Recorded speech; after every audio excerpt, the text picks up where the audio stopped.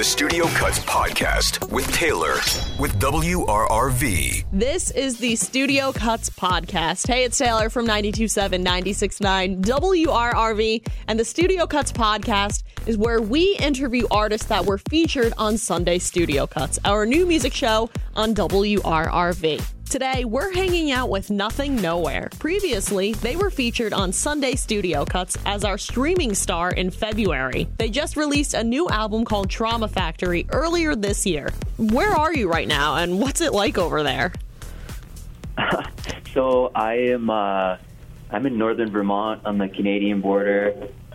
It is, it's cold. Yeah, it's just cold. A lot of snow, your typical New England kind of thing.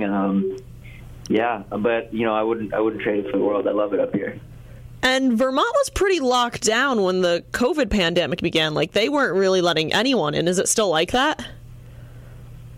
Yeah, they've done a really good job, actually. They've managed somehow to stay, on the bottom of the list in terms of COVID cases of all 50 states. So, it's not a bad place to be. Who knows what's going to happen, thinking towards the future and everything. But I'm just trying to make the best of it and, get outside and try not to lose my mind.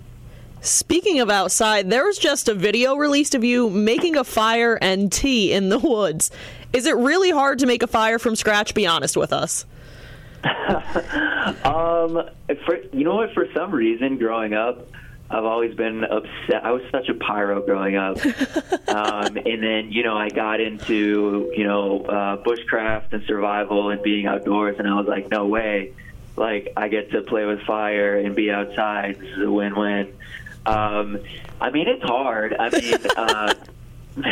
Making a fire is, it's hard, but it's so rewarding. There's something like really primal about it where just like the echoes of our ancestors or something inside of you that are just stoked whenever a fire gets made in the woods. I don't know.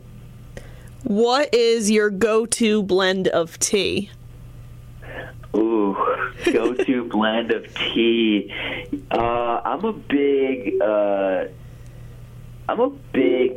ginger tea kind of guy. I'm really into herbal teas and stuff. I got a tea addiction, but ginger tea just hits different. I feel like that's a sign of a true tea drinker, someone who likes something besides like a bag of Lipton tea. Like, I love tea too, and you don't hear like just a casual fan say ginger tea, so I can appreciate it. Yeah, we're hardcore tea heads. Moving into your music a little bit, initially you found a following through SoundCloud. What was it like to go from that to landing this major record deal? Oh my gosh, it was a trip. Coming from, making music in my parents' basement, posting songs on SoundCloud, often the same day that I made them, to all of a sudden getting calls from labels, and then, Pete Wentz from Fall Out Boy.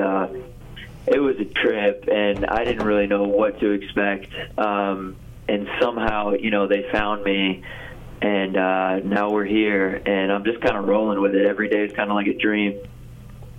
You have some scheduled tour dates for this year. Does it look like the show's going to be able to go on? Oh, man. I'm not holding my breath. If it happens, that would be lovely. But, anything can happen. We'll see. I'm taking it one day at a time, but not holding my breath. Did you have to cancel any tour dates last year? Oh, yeah. Ugh.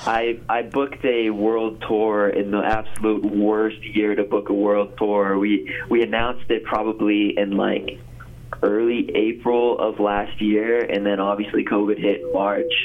So that was funny. Oh, God. Is there one city that you're just really looking forward to touring at when you are able to do it? You know what? I definitely find the positives in every city when we're touring. I love being in places that are so far from kind of the reality that I live in. here in Vermont, cold. And then, like, going down to, like, Southern California and, like, Arizona, and just, like, being tripped out by, like, how hot it is and, like, how disgusting it is, like, with the humidity and everything. And I'm just, like, at this point, it's been so long since touring, like, I would tour anywhere at this point just to get out of the house. Definitely makes sense. I think a lot of people are with you in the same boat. Yeah. Your single Fake Friend from your upcoming album is not only trending upwards on the alternative charts, but this is your first song to ever chart. What does that feel like?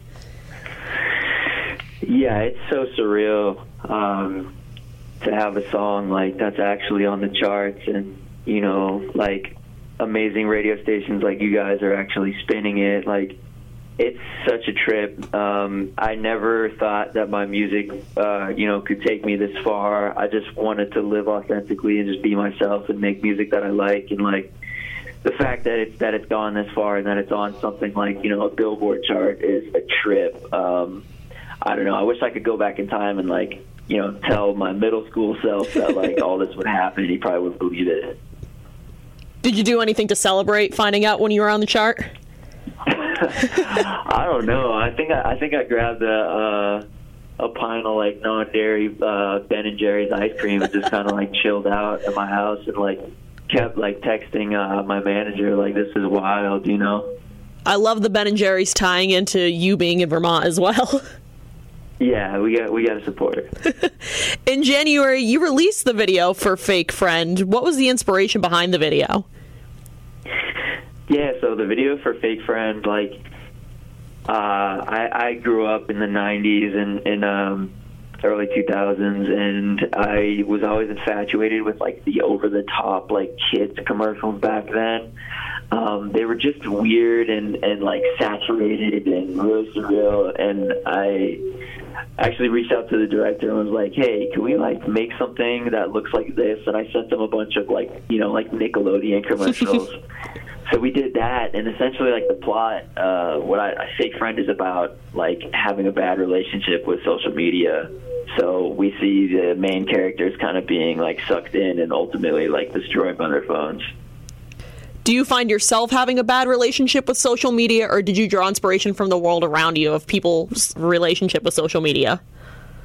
Oh, I have a terrible relationship with social media.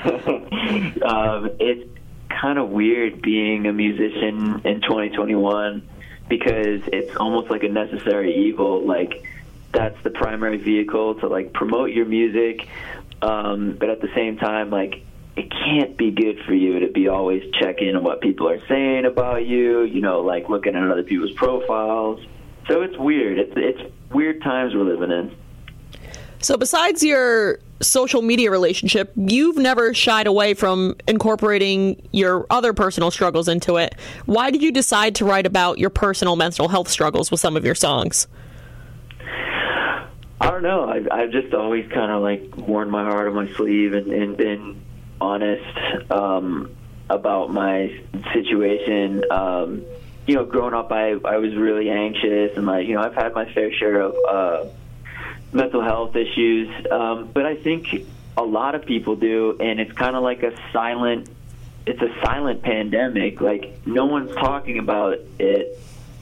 People are slowly warming up to the idea of it, but I just think it's important to let people know they're not alone and that there's other people, going through stuff. Absolutely. And you just released a new song on February 12th called Upside Down. Can you tell us a little bit about what that's about? Yeah, totally. That making that song was such a trip, and it was so funny because the day before we got to the studio, I actually crashed an electric scooter into a tree. Oh my God. And I showed up to the studio the next day, and I was all dizzy and nauseous still, and I was like, hey guys, I'm not feeling good. I'm going to go to the MRI. So I went to the hospital, and I came back to the studio later that night, and they played me this beat, and I was like, oh, it's on. The track is kind of just about, having a toxic relationship that you can't seem to let go of, being codependent. That could be a personal relationship, or it could be a relationship to something, else. But it's really a special song to me. I'm happy it's out. And your upcoming album, Trauma Factory, comes out February 19th. How are you feeling about it? It's always nerve-wracking when you release a body of work. But, as much as so many musicians are like, I don't care what anyone thinks, I'm making music for myself. I say that all the time, but at the same time, you want people to appreciate it, and you know how hard you work to make a body of work. So it's nerve-wracking, but at the same time, it's such a relief to finally be like, hey, I worked 2 years on this thing, put my everything into it, and to finally give that to the world, it's a cool and special thing. Was any of the songs on this album written during the pandemic? Yeah, a fair share of these songs were written during the pandemic. Just at my house, kind of staring out the window and pondering the madness that was 2020. It was a trip. What can we expect from the album? I think people can expect a listening experience that is quite literally unlike anything else, simply because every song is a different genre on the album, essentially. I really wanted to tap into all my different influences and make a body of work that was a reflection of, just who I am and what I grew up listening to and what I'm listening to now. So I can't wait for people to hear it. Wow, it's exciting to hear there's going to be such a range of music on the album. My last question for you, if someone were to come to your area, obviously not in a pandemic, what is the one thing they have to do, see, eat, whatever it is? What is it? Yeah, I think if someone came to my area, not during a pandemic, wanted to just see what it's all about, I would recommend hiking the Chin at Mount Mansfield. And then I would also say go check out Bingham Falls in Stowe. It's a beautiful waterfall, and there's some great cliff jumping. And be honest, is that a hard hike? Well, it's not easy. It depends on what someone's definition of hard is. I've tried taking some people up there. Some are like, this is awesome, and then other people are like, this is the worst day ever. So good to know. We need the honest advice here. Yeah. Well, thank you for hanging out with me and the Studio Cuts podcast, Joe. Yeah, thank you so much for having me. I appreciate it. Make sure to check out Nothing Nowhere's new album, Trauma Factory, featuring the single Fake Friend. And don't forget to catch Sunday Studio Cuts, a new music show featuring all of the up-and-coming alternative music, hosted by me every Sunday at 10 p.m. on 92.7, 96.9 WRRV. Join us next week as we interview another up-and-coming alternative artist on the Studio Cuts podcast.